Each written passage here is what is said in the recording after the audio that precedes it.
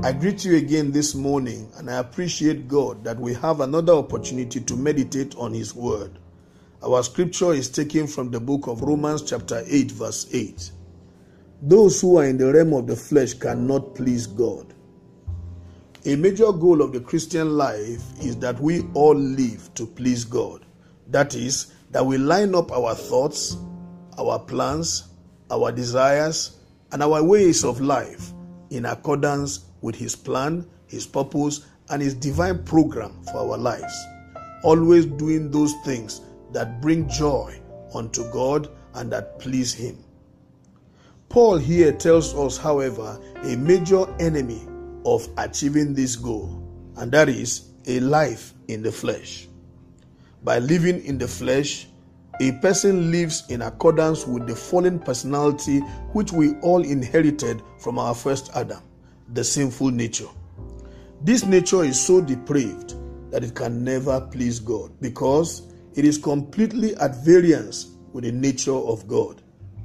It always gravitates towards such things that are contrary to the Word of God. The desires of the flesh are always sinful. It puts you directly against God and makes you an enemy of God, leading unto death. The Bible says the wages of sin is death. It is against this background that God made provision to help us live to please Him. First, He made provision for you to become regenerated.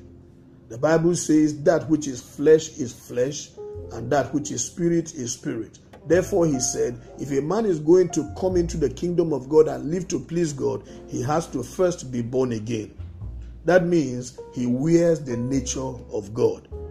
2 Corinthians chapter 5 verse 17 says, if a man be in Christ, he is a new creation. So we need that newness to be able to live to please God. Secondly, God has promised that because the Adamic nature is weak, those who walk with Him, He will give them increased strength.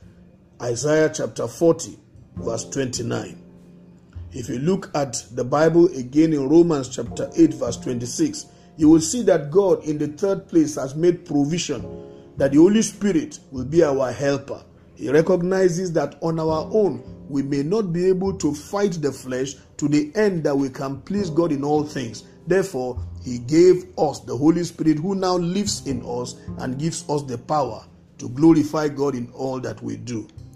Therefore, if you will please God, you have to completely surrender to the indwelling and power and control of the Holy Spirit every day of your life and in everything that you do. This is the way out from the stronghold of the flesh.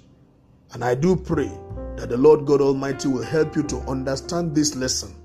Take it to heart and yield yourself to the control of the Holy Spirit so that you do not gratify the desires of the flesh.